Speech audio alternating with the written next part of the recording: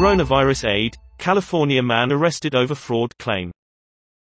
A California man is accused of gambling away federal aid intended for businesses hit by coronavirus.